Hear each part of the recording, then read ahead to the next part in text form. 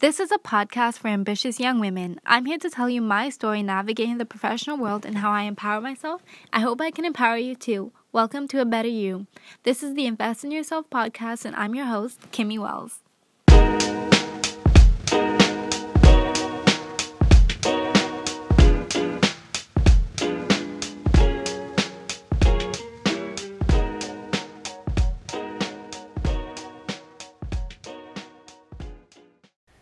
Welcome back to another episode, guys. This week it's going to be a guest episode with my boyfriend Jerome, and we're going to be discussing what it feels like to be Black in Canada. We're going to go over some of the current events happening right now worldwide, some issues close to home, and I hope that you guys can walk away from this with a ton of insight, and feel free to reach out if you want to know more or if there is any way that you want to help. All right, so let's get into it. You reacted the first time we saw the video.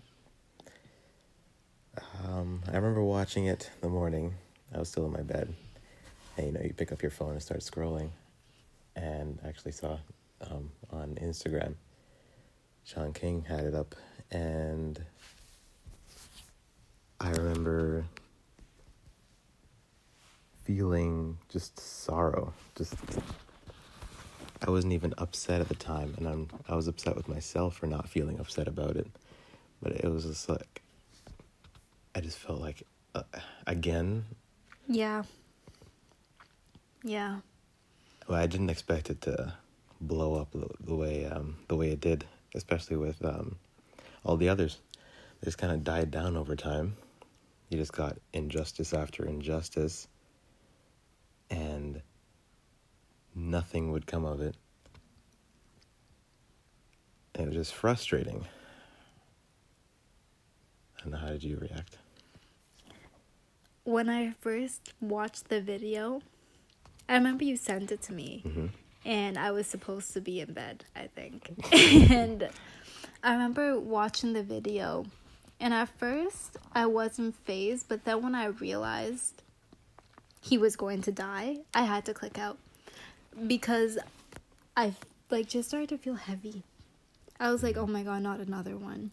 And I could not believe that it had actually been recorded, like the full length, because every other instance of police brutality, we never get the full video. Nope. We never got to see exactly what happened to Trayvon. You don't even know how it happened to Breonna. No. But you saw how it happened to George. And it's honestly traumatizing. Especially when you continuously see those videos just posted onto the timeline, like no trigger warning at all. It's just, here's another Black man being killed on camera. I remember it was the caption with the video when I saw it first. It was like a mad face emoji, and it said, "This is blatant murder" or something like that, and I was like, okay, so I started watching the video and I saw that the cop was on George's neck. I was like, this cannot be how he dies. And these people are just standing here videotaping, and the cop's just standing there watching. Because I know that's not instant.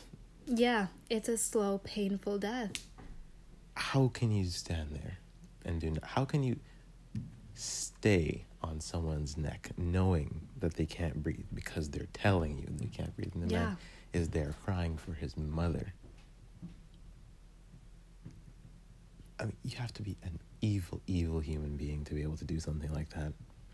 And you can tell that wasn't his first time doing something like that. I mean, details later showed that it was not his first time, but he was so relaxed. Yeah. His hand was in his pocket. He would look directly at the camera. He was like, I know.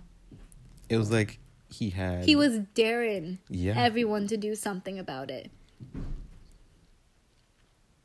It was just like I'm above the law and there's nothing you can do about it. Yeah.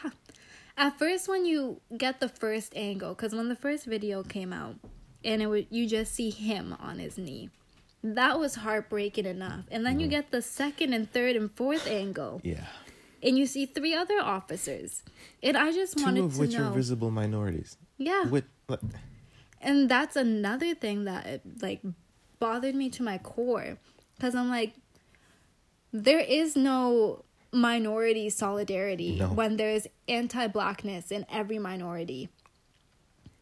And seeing 4 people on top of one man who was not even resisting arrest. Mm-hmm. He was not violent. He was unarmed. The police were called over a fraudulent bill. That wasn't fraudulent, turns out. Yeah. And you killed him over that. Mm-hmm.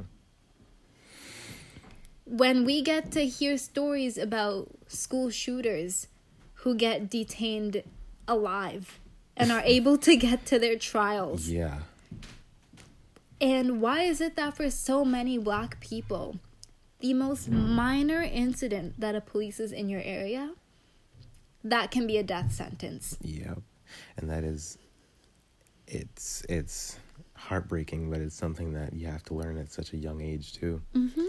That your parents, I mean, most likely, most black kids have had a conversation with their parents that includes how you have to watch yourself, Mm-hmm. how you have to act, how you are already at a disadvantage because of the color of your skin, how you can be treated by officers of the law, Mm-hmm. people who should be upholding the law. And it's shameful, honestly, how To say the least. how children are expected to know this, because black children, well, they're not children. You never They get to can't- be a kid. No, you're thrown into the ring from the moment you're born. You're already a target because of the color of your skin. And the thing is, even if the kids aren't directly targeted, their parents, their siblings, their aunts, their uncles, they have to live through traumatizing experiences, Yeah. things that happen to their relatives, their friends. And it just shouldn't be. If you ask many black kids their experiences with the police, I can bet you, if not all, most of them will tell you that if it wasn't them who's had a bad experience with the police, it's a family member who's had a bad experience with the police. And from a young age as a black kid, you know about racism. And for people who say that kids don't know about racism, that is a blatant lie. Mm-hmm. Black kids learn about racism when they're 4 years, like by the time you get into school. I learned racism by JK, junior kindergarten. I was 3 years old and I understood racism. So it's not enough to just be like, yeah, our kids will learn about racism when we deem it's appropriate. When was the appropriate age for me to learn about racism? Yeah. Why was it appropriate for me to understand that the color of my skin was a disadvantage and that people would treat me differently and violently when I was 4 years old? No one can explain that to me. I can't. Okay, I haven't actually. I'll start with this. I haven't actually had a run-in with police myself. Oh, I have. Really? Do tell. It was really minor, but it terrified me. Oh yes, you told me about this. Yeah. It really did terrify me because this is this was just last year, and this is like my entire life I've known not to trust the police. And I was doing skip the dishes. I was in a neighborhood I did not know. It was like midnight. I was driving around by myself, which, first of all, as a girl, you worry about driving around at night by yourself. Yes. A black woman driving around by yourself at night is even worse. But I pulled over because I was trying to find the customer's house and I could not find it. So I pulled over, put my car in park, pulled out my phone, and I was trying to recalibrate the maps on my phone. And Canada has this law where, like, you're not supposed to be on your phone while it's moving, but you can legally pull over, put your car in park, and use your phone. And so when I saw this cop car slowly driving up beside me, I literally, like, froze. I had no idea if the officers, when they pulled up, were going to be pointing guns at me. Yeah. I did not know what to do. I was shaken when I rolled down the window. And they asked me what I was doing in the neighborhood. And I told them, I'm a skip the dishes driver. I can't find the customer's house. I'm pulled over because I need to recalibrate my map. And they proceeded to tell me that I can't be pulled over and using my phone. And, like, for me, like, I knew they were wrong, but I'm not going to speak out and say that they're wrong. Yeah, I'm just going to agree and be like, yeah, officer, okay. The entire time, I can feel, like, my body is tensed up. I'm literally, as I'm, like, replaying this story, like, I'm tense right now, just thinking about the fear that I felt in that moment. Yeah. And then I was so relieved when they drove away. Like, I didn't move my car until they were out of sight, just in case they decided to follow me. I didn't want to move, but that's been my one run-in with the police, and it terrified me. Because you also hear about what happens to young Black women with police at night. Yeah. And I did not want to be that, so I completely froze. And that's just my one story with the police at, like, what, I was 20? Yeah, 20. That, your reaction to the police tensing up reminded me of countless times, actually, where I've seen, it's normally pickup trucks. Oh, yeah. Pickup trucks with raised suspension and the loud mufflers and the monster wheel tires. Yeah. Those That's terrify my me. reaction when I see those. You don't know. There's one time we went to the beach, down to the beach, and walking towards the water, this white boy runs out of the trees with sticks in his hand, and he's wearing this camo, like, button-down shirt. And I don't know if you remember feeling it, but I squeezed your hand a little bit tighter. You did. I was so prepared to just shove you and run toward him with, like, everything in. I was going to, like, you know, your fight or flight. You just. Mine is always flight. Well, looking at the situation, I mean, I'm pretty sure I could have taken him. So that was my response. But then as we got closer, saw the rest of them walking down with their, like, campfire stuff. So we realized that, obviously. But, I mean, that was my reaction. Mm-hmm. And I don't think that should be my reaction. Just it shouldn't be normal. Just from seeing a guy running with sticks. Yeah. Or if one of those pickup trucks pulls up in front of you and there's no one with you. Mm-hmm. That also terrifies me. Yeah. I would prefer not to be lynched. Yeah. And it's sad that those are things that you think about. Yeah. Like, as a Black person, anytime you leave your house, you fear for your life. Yeah. You prepare, like, it's so subconscious, but you prepare for the worst. Mm-hmm. And the thing is, when we leave our houses, you leave your house, or maybe it would apply to me because I'm male, but, I mean, Black women can still be seen as a threat, and are still seen as a threat. We're seen as aggressive. Yes. But Black men, specifically, are violent, most likely criminal past, probably holding a gun. That's what I'm saying. People, when I leave my house, I'm not Jerome Benito, son, brother anymore. I am a Black man who probably has a criminal past, probably has a gun. Therefore, they feel threatened. And it's like that woman in the park. The one in the park with her dog. Yeah. That was mortifying just because you could tell. I would have been terrified. Yeah, you can tell she knows her privilege as a white woman. Yeah. She understands it very well, and she understands that she can weaponize the police and use them as her attack dogs. His Blackness was a weapon. Yeah. And Simply if he had not Black. Recorded that, no way. He probably would have been a hashtag. There's no way that anyone would have believed him. Exactly. She changed her voice to victimize herself. And I feel like that's something that's not talked about enough. No. I think the first step is acknowledging the privilege.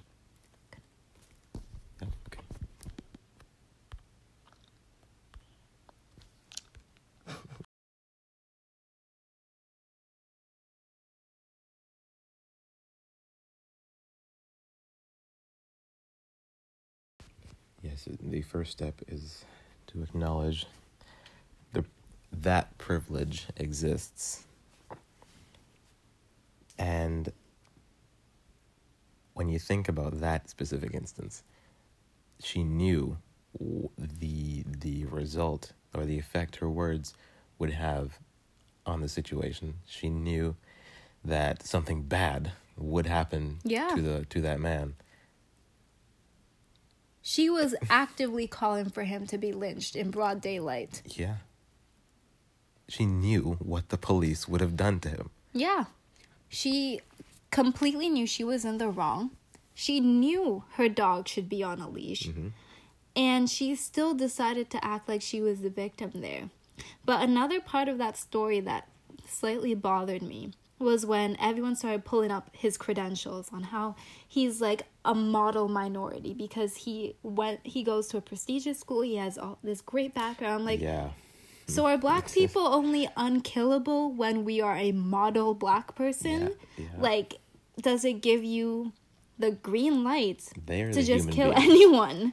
Yeah, they are human. The rest of us are not. Yeah, and that is terrifying to think that even when you're in those white spaces, no one talks about the institutional racism being one of the few black kids in a class. Like, just because you get to a prestigious school does not mean you're accepted there. Yeah. You had the experience of being one of the few black kids in the class full of white kids. What was that like? Honestly, it was traumatizing, to say the least. In my elementary school, I was the only black girl in a class of 52 or 54. That's a big class. There was a total of 4 black students. There were 3 boys and me. I was the only girl. Wow. So I also grew up in a predominantly white neighborhood. And it's actually crazy because I did not realize as a child what I was going through was actually racism until many years later. Because I remember people making fun of my traditional Caribbean food. My parents are from Trinidad, so like I eat different food than up here. And people would make fun of that food. I remember I didn't want to bring my food to school anymore. Yeah. There was always comments about my hair. I'm 21 years old now, and I still get comments about my hair. But I remember being that young black girl, and I hated my hair. Mm-hmm. I did not want people to comment on my hair. I wanted the straight hair that all of my white friends had. I didn't think I was pretty.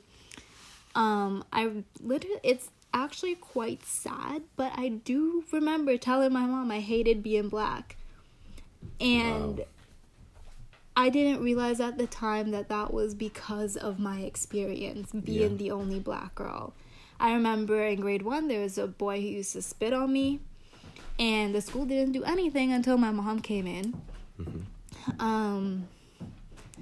It was just traumatizing because you learn how to assimilate and essentially just not associate with your culture anymore because you want to be liked by your white peers so badly. And it wasn't until like leaving high school basically that I was starting to embrace being a black woman. I mean, like, Trayvon's case did happen when I was in grade 9, and that was when I first started getting into social justice, but I was getting into social justice and not working on myself. So it wasn't until I left high school, and I still live in a predominantly white neighborhood, and nothing has really changed in terms of, like, the neighborhood, but, like, I have changed. I am now a lot more proud to be a black woman. Mm-hmm. I embrace my culture. I love being from Trinidad. I love it so much. Good. But I remember when I was younger, I did not want to be associated with it. Like, I just wanted the pretty straight hair that all my friends had. I hated the braids. Like, I remember there was even a girl who made fun of me because I had braids. And it's funny now because I'm pretty sure she's, like, actually half black or something. What? Yeah. And then... the logic. I don't know. And the other day I saw her posting something about how people should embrace their blackness and love their hair. I'm like, you bullied me for mine. What? Wow. When it's convenient. Yeah. But going back to growing up in a predominantly white neighborhood, being like the model minority, like you realize that a lot of your quote unquote friends don't really like black people. They just like you, and you're like the one token black friend who's the exception, it's like, oh, you're not like other black people. And bringing up another point is like hearing, oh, you're so articulate, you speak so well. I get that a lot, and it's really annoying. It bothers me because I'm like, do you think I'm stupid? Just as a generally speaking, black people shouldn't be articulate. Yeah. They shouldn't be able to express themselves in a way that is intelligent. Yeah. Do you think of us as Neanderthals? Exactly. Like that. And that is a result of the system that's been created by the white man. That. I hate being told, oh, you speak so well. Or like you speak white. Or, oh, you're not really like black. Or what does don't that act mean? Black. Yeah, you don't. I got that so much. And it wasn't until a few years ago when I really unpacked that. I was like, I don't act like the black caricature that you want me to act like. Exactly. Because you can't define blackness. Black people are everywhere. There's African Americans.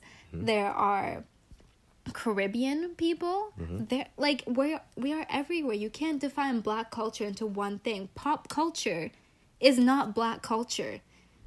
We're not all like that. Exactly. But that's what everyone expects. One of the most annoying things ever was everyone assuming I was from Jamaica. That is the only island. That's the only Caribbean island. Apparently no other Caribbean island exists except for Jamaica. I remember I told someone in elementary school when I was going to Trinidad for the first time. I was going to Trinidad. And she thought I was going to Trinity College. I was like, why in the world would my family take a vacation for a week to a college? Oh boy. Like, Jamaica is not... All black people do not come from Jamaica. All black people also do not come from Africa. And you can't even name an African country. Exactly. It's a continent, not a country. I wish people would realize.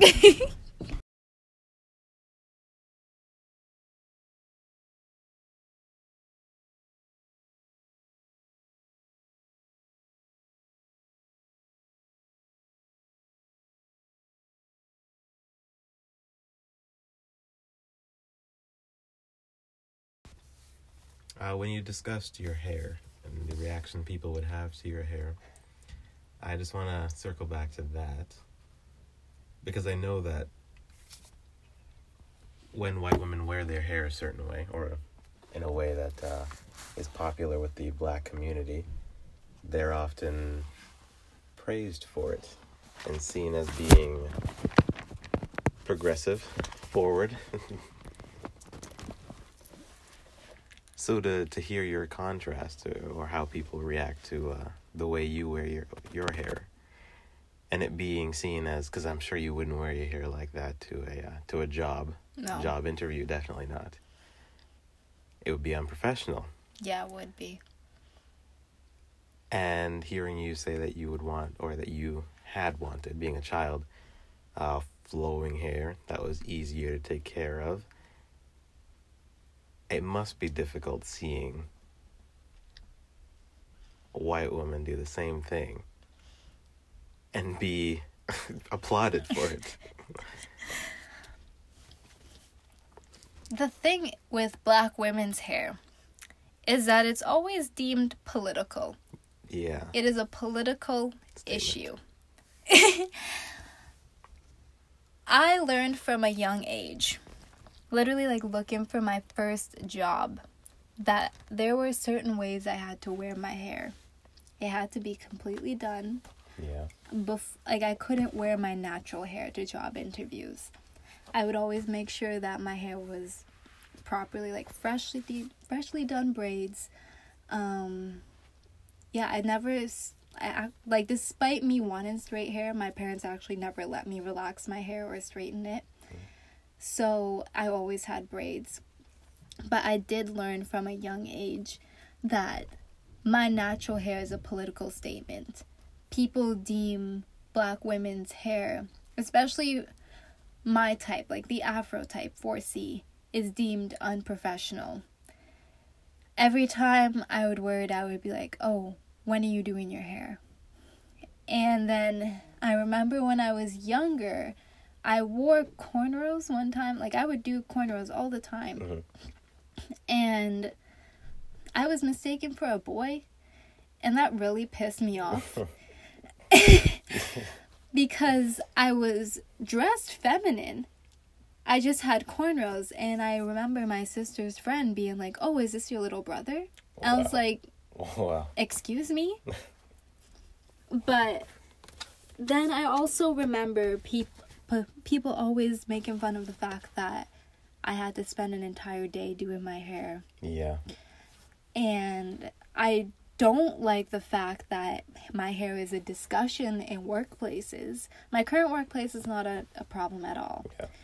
But previous places, it's like, oh, can I touch your hair? And I just want to know, why is that people's first reaction? Mm-hmm. Why do you feel the need to stick your hands in someone else's hair? That is, to me, is very unprofessional. It is.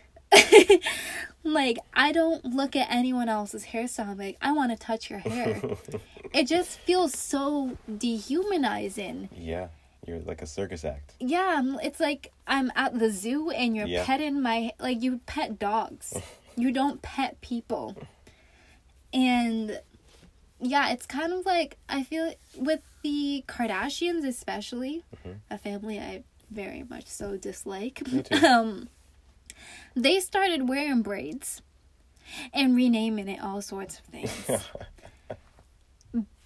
Bantu knots, or corkscrews as we call them in Trinidad, are not mini twist buns. Box braids don't exist. Like, that's not what they're called. But because a non-Black person took that and decided to rename it, and then had other non-Black people wearing our hairstyles, people like, oh, it's okay if I do it. Mm-hmm. And it's like, it's really not. Because you see, you can learn about a culture, but that does not mean you get to become a part of the culture. Yeah. I love learning about different cultures. In no way am I ever trying to force myself into their culture. Exactly. And I honestly think with the rise of social media, especially on Instagram, that's where it started to come from. Like, people just doing Black girl hairstyles. And the reason why it makes me so angry is because if it's done on someone who is not Black, you get praised for it, and it's seen as cool, it's trendy, it's hip. But if I do it, a dark-skinned Black woman, I get called ghetto, ratchet, especially if I add in bright colors. Now it's all sorts of names. Oh boy, yeah.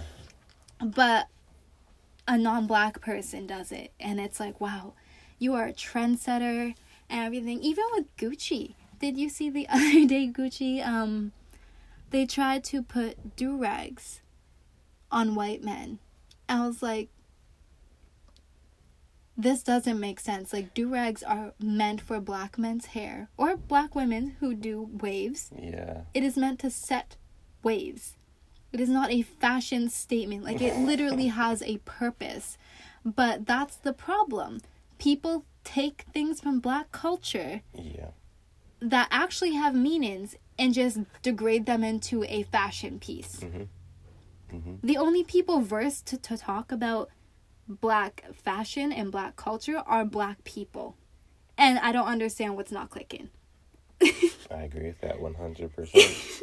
Which brings me to a point that I wanted to make. Accepting that privilege exists is a huge thing. People don't want to acknowledge it. Often acknowledge and support diversity without addressing the effects that diversity has and the inequality that it results in. It's like they use progressiveness as an aesthetic instead of a platform that they can use to inspire change, an actual change. So what we're seeing is like an absence of empathy altogether, but they mask themselves as a pro-black representative behind sympathy, but then they don't actually do anything that supports or progresses the black community to anything more than it already is, or than it is right now. And mostly, I'm going to upset some people. But this is a very liberal thing. When you look at the Liberal Party and who makes up the Liberal Party, it is people who will say, we feel for you. They might even go as far to say, we understand what we're going, or what you're going through. Or we understand the struggle, or what it's like. But do you? No. You can say that, but it doesn't really end there. You have people who will do the bare minimum, post the minimum on social media, and then just leave it there. They don't actually talk about it, and that's the thing. We need effective conversations. People don't want to have those conversations because if you're not of that community, the black community, it's an uncomfortable situation. But people need to start getting comfortable with being uncomfortable. I am uncomfortable. So why do you Constantly get the privilege of just sitting in your comfort bubble and be like, I don't want to have those hard discussions? Yeah.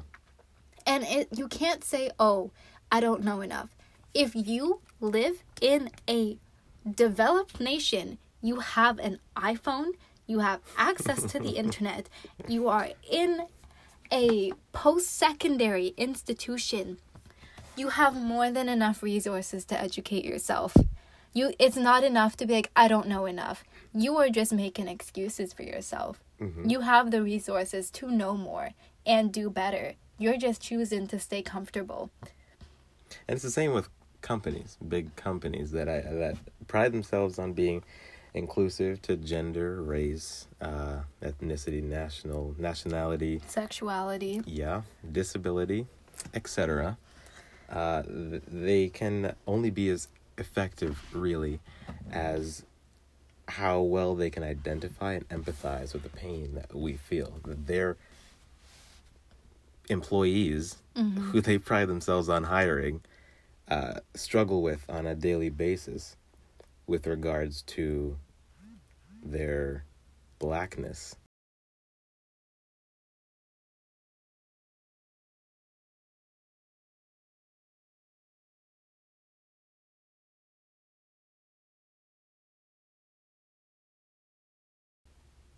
Only when those companies can fully empathize with that pain we feel can we wholeheartedly support them.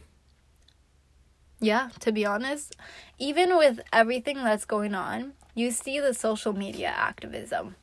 And especially from these big companies and corporations who are known for not being of equal rights, who treat their black who treat their black employees like garbage, and those who do not have any black people on an executive board wanting to post images of solidarity with the black community. You have done nothing for the black community. How are you standing in solidarity with us? The one company who does it right is Ben & Jerry's ice cream. They're the one company who is very comfortable with making people uncomfortable. When marijuana got legalized in some states and you saw a rise of white weedpreneurs, they call them, Ben & Jerry's called them out and was like, it is very unfair that white people get to gentrify marijuana and have these dispensaries when you still have black people sitting in jail for weed. That is very true. And then they called out the other day about this case, about George Floyd. They said what happened to George Floyd was not a one bad apple case. This is the result of white supremacy. They said that. Damn. They said it point blank. One of the founders got arrested for protesting. Their hiring policy has no drug checks. They don't care about your criminal background. Most of the people that they hire are actually convicted felons. As long as you can do the training, you have a job. They are actively fighting against systemic racism. I will buy that overpriced ice cream because they are actively supporting the Black community. They're not throwing out empty words onto a screen. They are actively trying to do the best they can as an organization. How did I never hear of this ice cream company? They have really cool flavors too. Like, I always want to buy Ben & Jerry's, but before I was like, oh, I can't buy it, but I will buy it. I will buy it too. Like, I will buy that pint of ice cream for $6 or $4. I can't remember. But if I know it's going to help support them hiring more people, and the fact that they don't do the drug test. Also, another thing, if you don't have an address or a phone number, it's very hard for you to get hired. They don't care if you don't have an address or a phone number. It is literally come in, do the training. If you can do the training, you have a job. Wow. That is really all you need. Which, yeah, I honestly don't understand all the barriers, but systematic racism. Or systemic. It's systemic. Yeah. Systematic. I've heard both. It's both. Yeah. But yeah, you've seen a lot of... even the NFL, their audacity to even put out a statement of solidarity. True. Yeah. All of those NFL teams, the audacity. Colin Kaepernick has not worked since 2016 because he decided to peacefully protest. He decided to kneel. And that was a problem. So now, when people are protesting in the streets, it's a problem. The problem is not the protesting. The problem is that you are uncomfortable with the message. Mm-hmm. Because people can peacefully protest, or people can cause hell and riots. And it's still going to be a problem. What I can't stand is people who are speaking against the riots and the protests. Nothing ever gets done peacefully. Exactly. And even if... Okay, Martin did it peacefully. And they still killed him. Killed. Malcolm didn't do it peacefully. And he got killed. If I'm going to die, I'm doing it the way Malcolm did. Because that's what they're going to react to. That's what people are going to remember. Mm-hmm. That's what's going to make the change. People have every right... Let me rephrase that. Black people have every right to be angry. Absolutely. There is no reason for Black people to be peaceful about a revolution. Mm-hmm. Nothing has ever come out of peacefully demonstrating. I'm going to tell you this right now. America did not become a country by peacefully asking the British soldiers to leave. Nope. They caused a war on their own land and kicked them out and said, "Get out." Mm-hmm. Why? Look what happened when the north of the country said owning a slave is bad. And the South was like, "Excuse me." Exactly.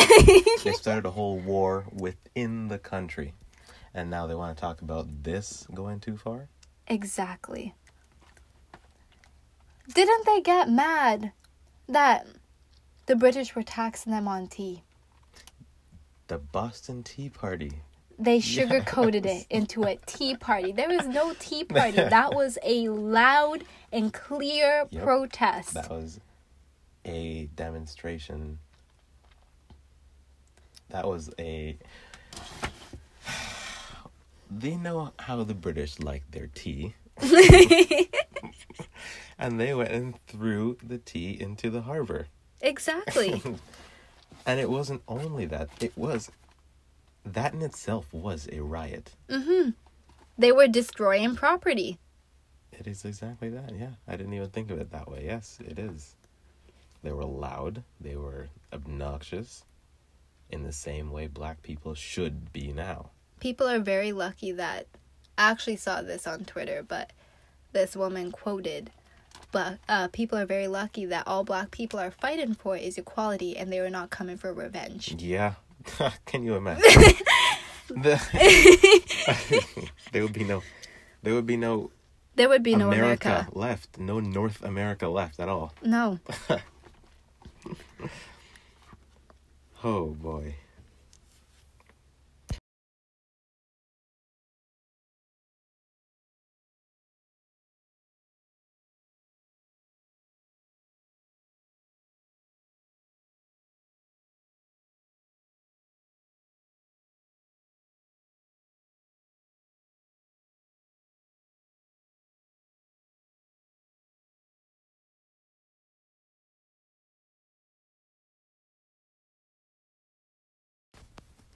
I believe it was yesterday or the day before that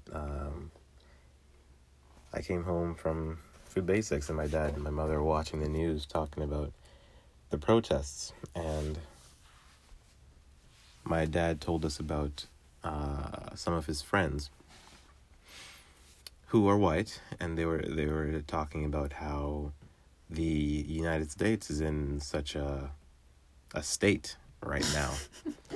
And my dad said that it's not just the United States, it happens here too. And that is something that a lot of Canadians need to realize, that this country is far from perfect. Everyone's like, oh wow, look at the States. We can never be like them. My favorite analogy is that we're the apartment above the meth lab. Yeah. But I mean... the fumes are here too. Yeah. Yeah. People have been reacting to the fumes. It's unfortunate, but everything that happens in the U.S., the world feels it because they are, and I hate to admit this, but they are the superpower. Yeah. What's that quote? Like, when the U.S. sneezes, everyone else catches a cold. Something like that. I've heard that, yeah. But throughout the 90s, I know that my parents give us stories all the time about how the police would treat my father, always telling him he fits some sort of description, that they had to take him to the station. I'm pretty sure he's had to stay there overnight on a few occasions, and it was just endless, and nothing would come of it because they knew that he didn't fit this description. He was just seen as a target, someone they could mess with, someone who's weak they could ruin because he was black. So absolutely it happens here. Mm-hmm. And it's not only with black people, that's the thing. With Canada, the track record with indigenous people. 24 hours ago, an indigenous woman was killed after a wellness check. Mm-hmm. And if you actually understand Canada's history, it is very violent. Brutal. Towards indigenous people. Their track record with the police, most people may not even know it. I didn't even know it until I took a sociology course in university. The Starlight Tours, where policemen would deliberately target indigenous men and women and drive them out into the middle of nowhere, strip their clothes, and leave them. Yeah. That is an instance of police brutality. And Canada likes to kick all of their stuff under the mat and pretend it doesn't exist. But that mound under the mat, it's getting so big that you can't hide it anymore. And honestly, I think that is even worse. Trying to hide it and pretend that you're perfect. Yeah. Trying to pretend you are a progressive nation and much better when you just aren't handling things. You can't just ignore the problem and hope that everyone is not going to notice that it's there. Because black people know it's there. Indigenous people know it's there. We understand it. But to everyone else in the wake of George Floyd's death in Canada, everyone's like, wow, racism exists here too? Like, all of a sudden I'm seeing people getting interviewed on global news talking about their instances of racism. Like, their stories. I'm like, this isn't new, but all of a sudden it's brought into the spotlight. Mm-hmm. The thing is, you can tell governments come up with these. Maybe it's good in good nature. Maybe it's just because they want to shut people up. But this whole affirmative action, Oh, yeah. equity for disadvantaged groups, that's, in my opinion, BS. Because nothing has changed. No. You look at the Charter of Rights and Freedoms. It's in there. But what does it mean, really? Literally. And the thing is, with affirmative action, even as a minority, when you get into those spaces, people love to remind you the only reason you're there is because you're the token minority, not because you deserve to be there. So it actually does a lot more harm than good. Yeah. The first thing you have to do is get rid of the institutionalized racism, because that is very prevalent in... And that is the root. Yeah, that is the root. And you can't just keep throwing random things at it, hoping that it will solve it.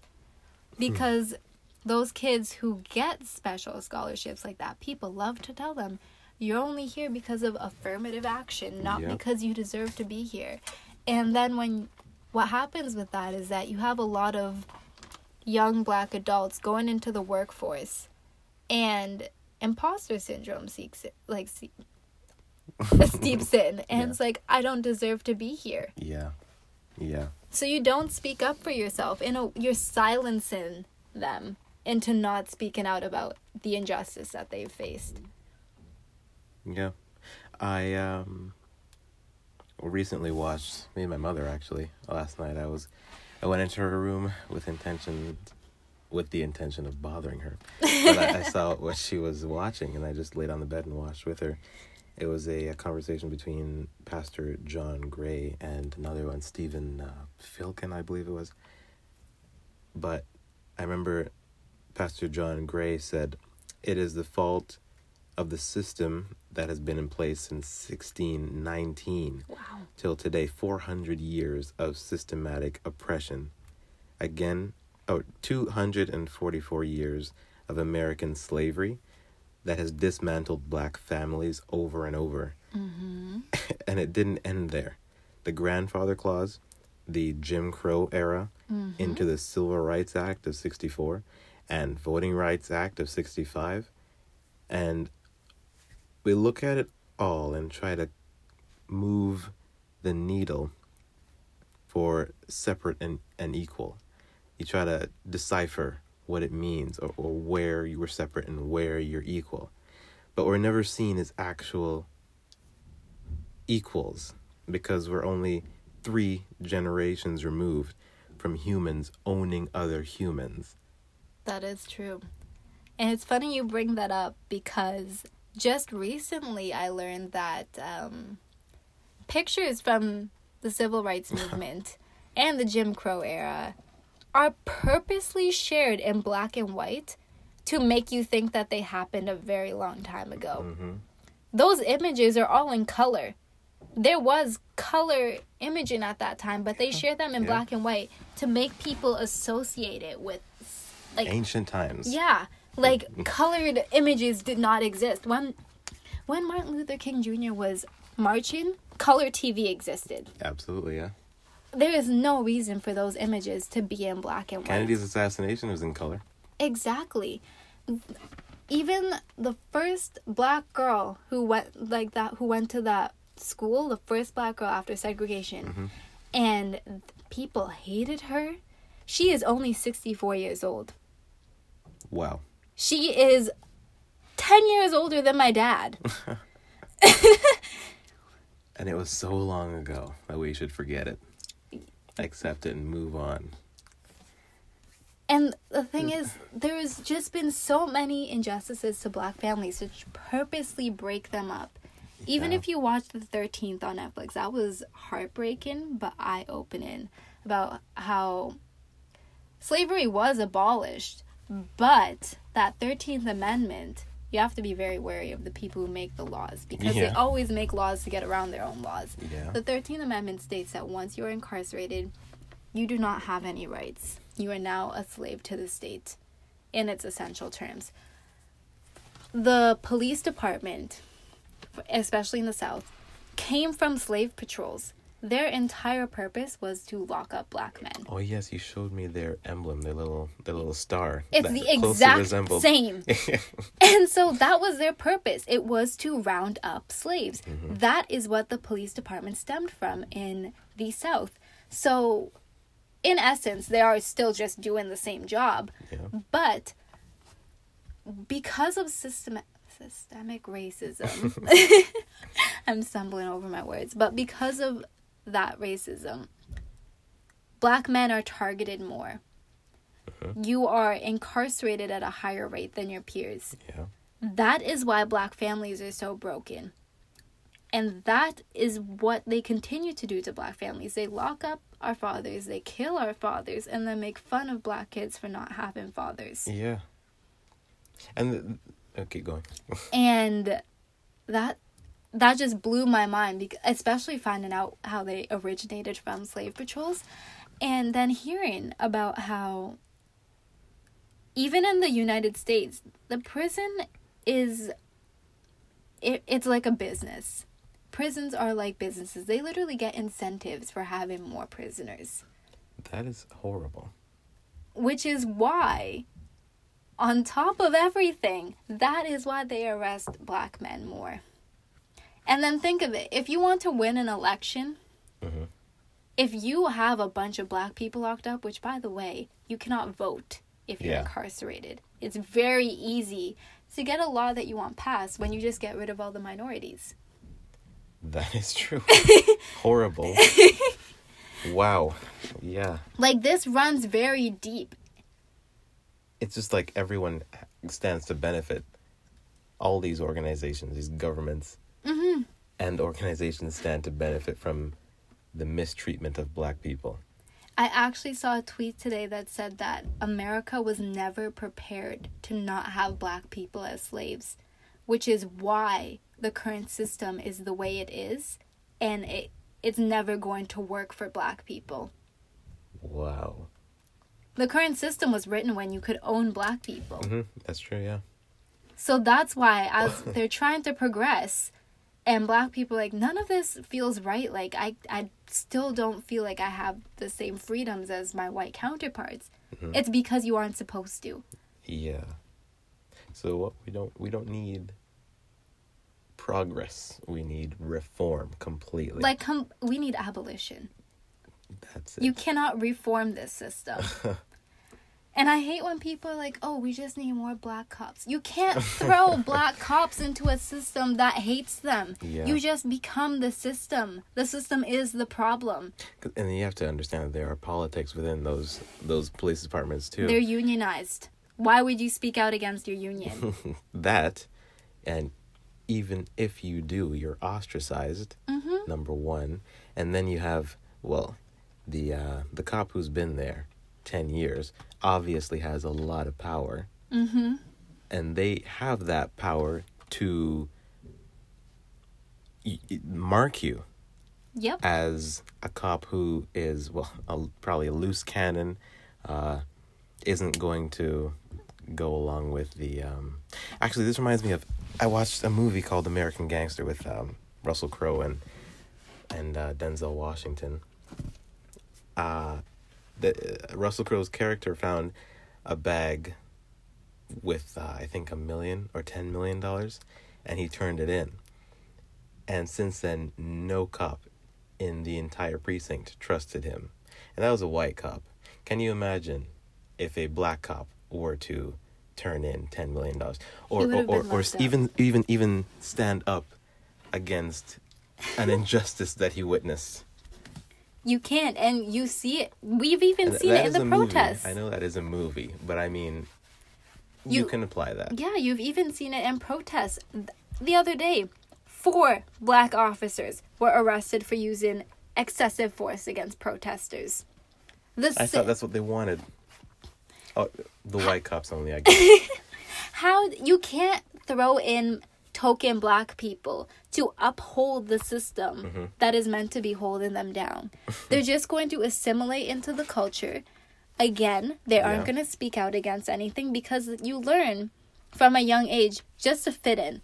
Don't try to rock the boat or anything. Yeah. Just go in, listen to the rules, pay attention. The police system is not made to protect black people. In fact, apparently they are constitutionally, apparently the police don't even have to serve and protect. So what is their purpose exactly?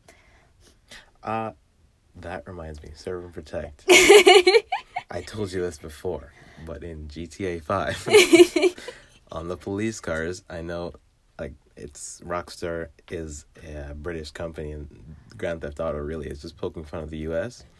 But on the police cars, instead of to serve and protect, it says obey and survive. Which is basically how black people see the police as. Yeah, but And even if you obey, good there's luck. a chance you're not coming out of that. You're going to die. And the thing is, I personally don't need equity. What I want is equality. I want it to be treated as a white man being arrested or being pulled over would be treated. Don't pull me over because you see that I'm a black kid or a black man and you can just mess with me. If you see, my dad said, if you see an expired sticker, if you see that I have an expired sticker, sure, pull me over, do your job. But don't say, oh, there's a black guy there who's driving. Oh, that car is too nice for him. I'm going to go and tell him to get out of the car and then whatever. What? That, just you saying, like, that car is too nice for him reminds me of my brother's high school. And I think I told you this. So we live in a predominantly white neighborhood. But there are black people here too, and it is a pretty, I would say, wealthy neighborhood. People drive nice cars. And one of my brother's friends, she was driving her mom's car to school. It's a BMW SUV. Okay. A newer model too. Nice. And the principal asked to see her license and registration. The principal. And insurance, because she did not believe that a black person could be driving a car that nice. Wow. I was so in shock, but not surprised. I am at a loss for words. And the thing is, we're Generation Z, no matter how we try to twist it, but Generation Z does not care about authority. And I'm very proud of her for not, like, actually giving in. She just basically told her to screw off and to leave her alone. Good, because she has no place asking Exactly. for her license. And there's a lot of, if you drive through the parking lot of that school, there's a lot of kids who drive nice cars. Never once has a white student been asked to show that. Well, I guess it's normal for a white person to be driving a nice car. Because black people don't have good jobs. When my brother told us that, we were just all like, what? What? For a Catholic school, they are very, very... Catholic. Oh. Don't even get me started on... I would assume that in teachings, no religious teaching tells anyone that they're better than anyone. No. But all the black students that's at my brother's high school are treated like criminals and thugs, as opposed to their white classmates. My brother had missed a couple of classes, or like he would be in class and the teacher would mark him absent, and they threatened to expel him. Wow. That's excessive. Yeah. And in any high school, you are not allowed to have any sort of drugs, right? No. There's been a couple drug busts at his school. One black kid got caught with drugs, suspended, or something like that. And they found one of the white kids who was dealing and actually had stuff in his locker. They suspended him for 3 days. 3-day suspension. when it states in the school You should have guide been that you expelled. should be expelled. Yeah. Because the police did come to the school with the dogs. Wow. Wow. And that's like another... blatant. It's very obvious. Not even trying to hide their racism. It's just out there. And that is... Again, it is the result of the system. Mm-hmm. And I hate that I'm going to have to tell my children that this exists. At a very young age, they're going to have to know. I was thinking about that the other day. I hate that I'm going to have that conversation with my children. And I know that my parents, when I'm out late, I know that they must be worrying, because if I have an interaction with a cop, if a cop sees me driving my car... Yeah, your car is black with black tinted windows. Probably wasn't the best option. But I liked it. Anyway. And it is a nice car. If I get pulled over, they assume it's that stolen. Exactly, or that I'm a drug dealer or something. How could I afford this car, or how could I have this car? Mm-hmm. Someone who looks like me, and it can be the cop is having a bad day, and I'm in the wrong place at the wrong time, mm-hmm.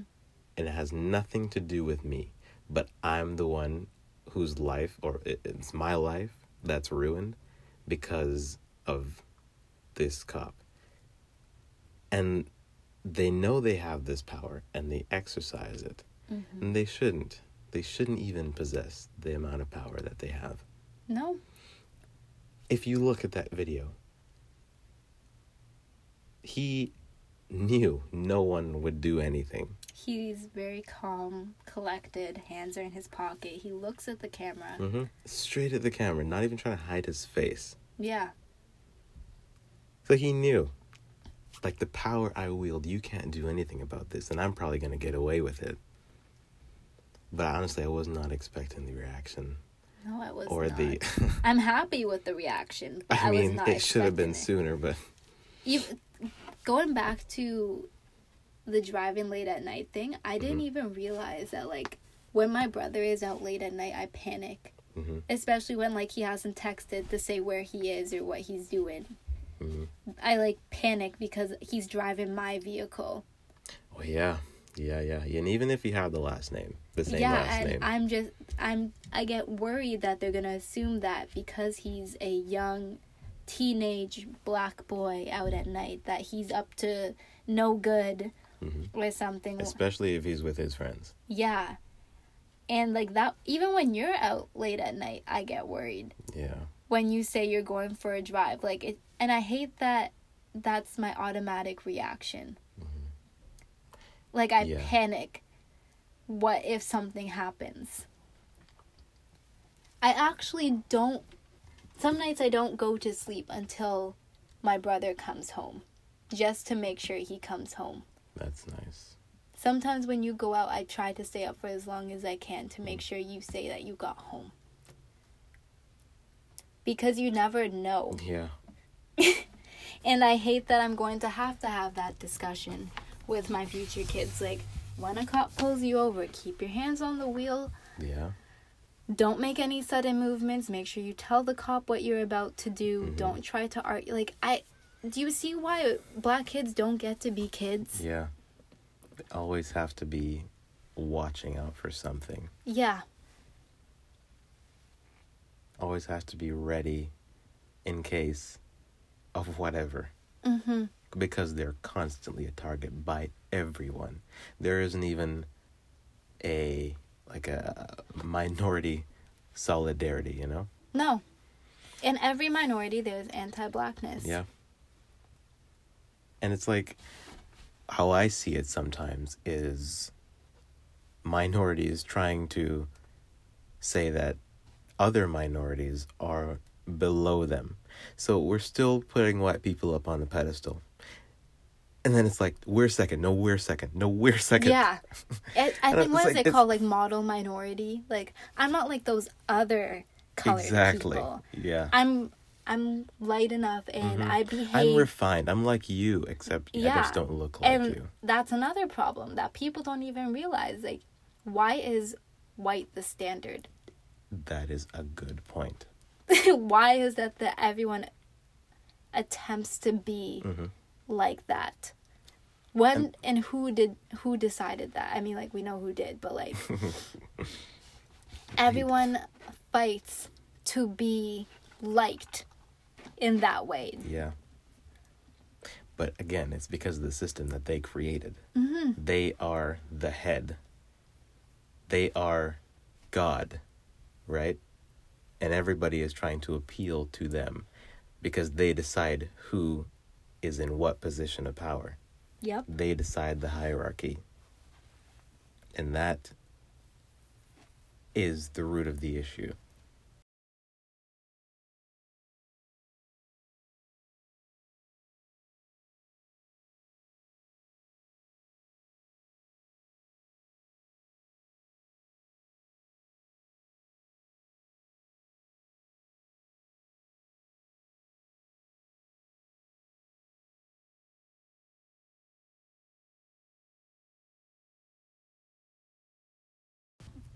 And that issue cannot be solved with a signing of a bill or the making of a new law. Or having a new leader. Just think about this. If a system is created in a certain way to make sure a certain group stays down, tell me, how does voting and put in someone else in that position change anything? Have you changed the system? No. You have just changed the leader who is now going to uphold the system. Yeah. The current system isn't working. It needs to be abolished. We need to restart. I don't understand why we follow laws from the 1600s in the first place. But while voting has its benefits, it is not going to change institutional racism. No. Because there are those laws put in place to make sure that it stays. Like we said before, America was not prepared, and Canada too. Mm-hmm. They were not prepared for a world with black people who had power. And now that black people are taking back that power, things need to be changed. You can't keep going with the same system, because even that whole 8-point rule that DeRay brought up, I'm sorry, but that is complete.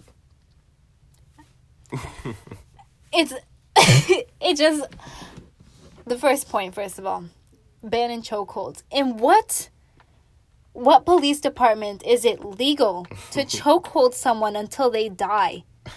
Where is that legal? Please let me know. Because I'm pretty sure it's illegal and they do it anyway and then they get off. Yeah. They are acquitted from any charges. Mm-hmm. This is going to piss some people off, but we are past the need for police. I agree. Did we ever need police? Because the police have too much money and too much power. Why is the Toronto Police Department's police budget $1.6 billion? And there's a rise in homeless population in Toronto. That money can be allocated better towards mental health services, social services. Anything useful. Yeah, literally anything else that is not a mini military. Because police are not equipped to handle all of the situations people throw at them. No.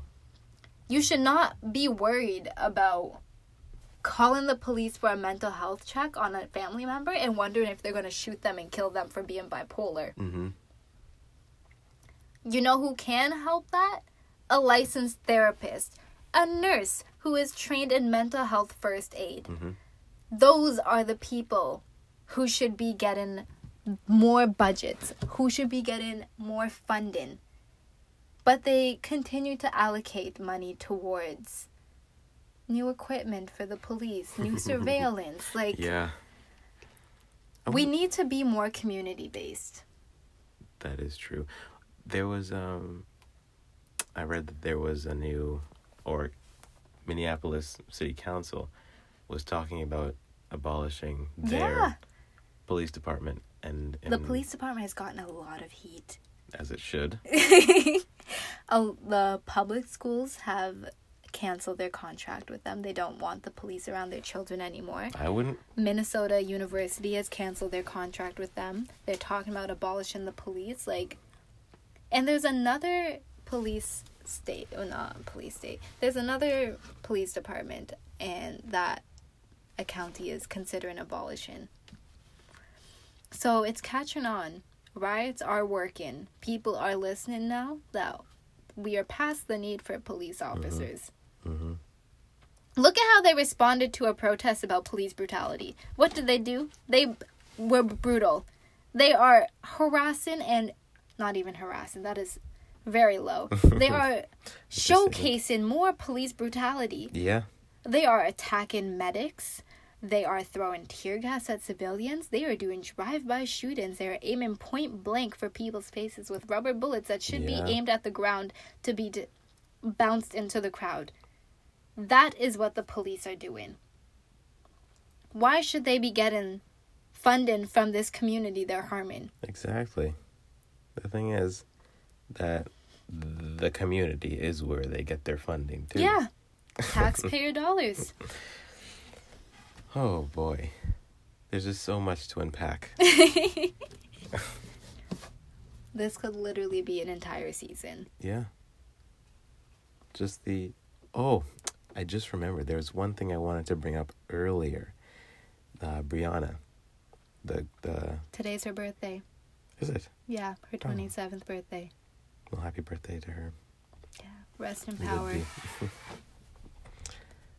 After the police realized that they were in the wrong house, do you know what they did? No. Well, you do. But it's not a trick question. They left. They said, sorry, wrong house, and left. Imagine. You would think that they would, or hope, first of all, the ambulance? They didn't shoot her for nothing. Like, it was I can't even remember how long the interaction was. The fact that she was sleeping in her bed. Sleeping was a threat to them. Mm-hmm. And they shot an essential worker, an EMT, 8 times in her bed. And left. Didn't call the paramedics. Didn't do they simply left. Her boyfriend had to call 911. And then they arrested him because the police did not announce themselves going in. So he thought they were being attacked. Mm-hmm. And so he shot back, and then they arrested him for attacking a police officer. Criminals. Yeah, they are criminals. They are murderers. I saw something that said, the police are the biggest gang in America. It's true. Probably the most cruel brotherhood there is. And they're protected by the law. Yeah. And politicians. And it just, everything is interconnected. And money is what connects them all. The thing is, the more money you have in the new world, the more power you have. Mm-hmm. And it's very, very easy to have those organizations bought out. They can do your bidding. Which they used to do when they first were formed. They were paid off by wealthy businessmen so they could look in the other direction when they did which is what things. Is still done today. Yeah, crazy, right? But what we can do now, or what people should do, or rather, what people should not do, and I'm completely comfortable in telling people what they shouldn't do in this instance, is that they should not remain silent. Because silence right now is accepting what's going on. Silence is violence. I like that. Silence is violence. Apathy and complacency, there is no place for that right now. Because if you express apathy, you are agreeing with them. You are agreeing with these police officers. You are agreeing with everything that they stand for, with everything that they are doing. And it's wrong. It is. You shouldn't be on the fence about something like this is a human rights issue. You should not be on the fence about this. If you are silent right now, you have chosen your side, and it's of the oppressor. People often say that it's hard to come up with things to say. And I always think it isn't. Just say it's wrong. That's if it. It's hard for you to talk about how you feel right now, or you can't find the words, what you can do is share the voices of Black people who are voicing their opinions. Exactly. That's what you can do. If you personally can't find the words, there is someone who has already said it. A lot of people... Ellen, I know, has said that. I watched 2 of her videos where she said she didn't know what to say. And I was just thinking that you could... And I like Ellen. Oh. You don't like Ellen? No, I think that should be a discussion for another time. Okay. Well, I'll be back for that episode. But I do like Ellen. And I remember thinking, why don't you use your platform to spread the message? Mm-hmm. Bring Black people who have experienced something similar on and let them share their stories. Yeah, instead of only when you find us funny. Exactly. But yeah, now's not the time to remain silent. What you can do right now is if you sign petitions. If you, I sign every one that I see. If going out to protest is not for everyone, and that's okay, but you can still sign petitions. You can unlearn your own racism. You can share the voices of Black creators. You can support Black-owned. Just uplift the Black community. That's what you can do right now. Yeah.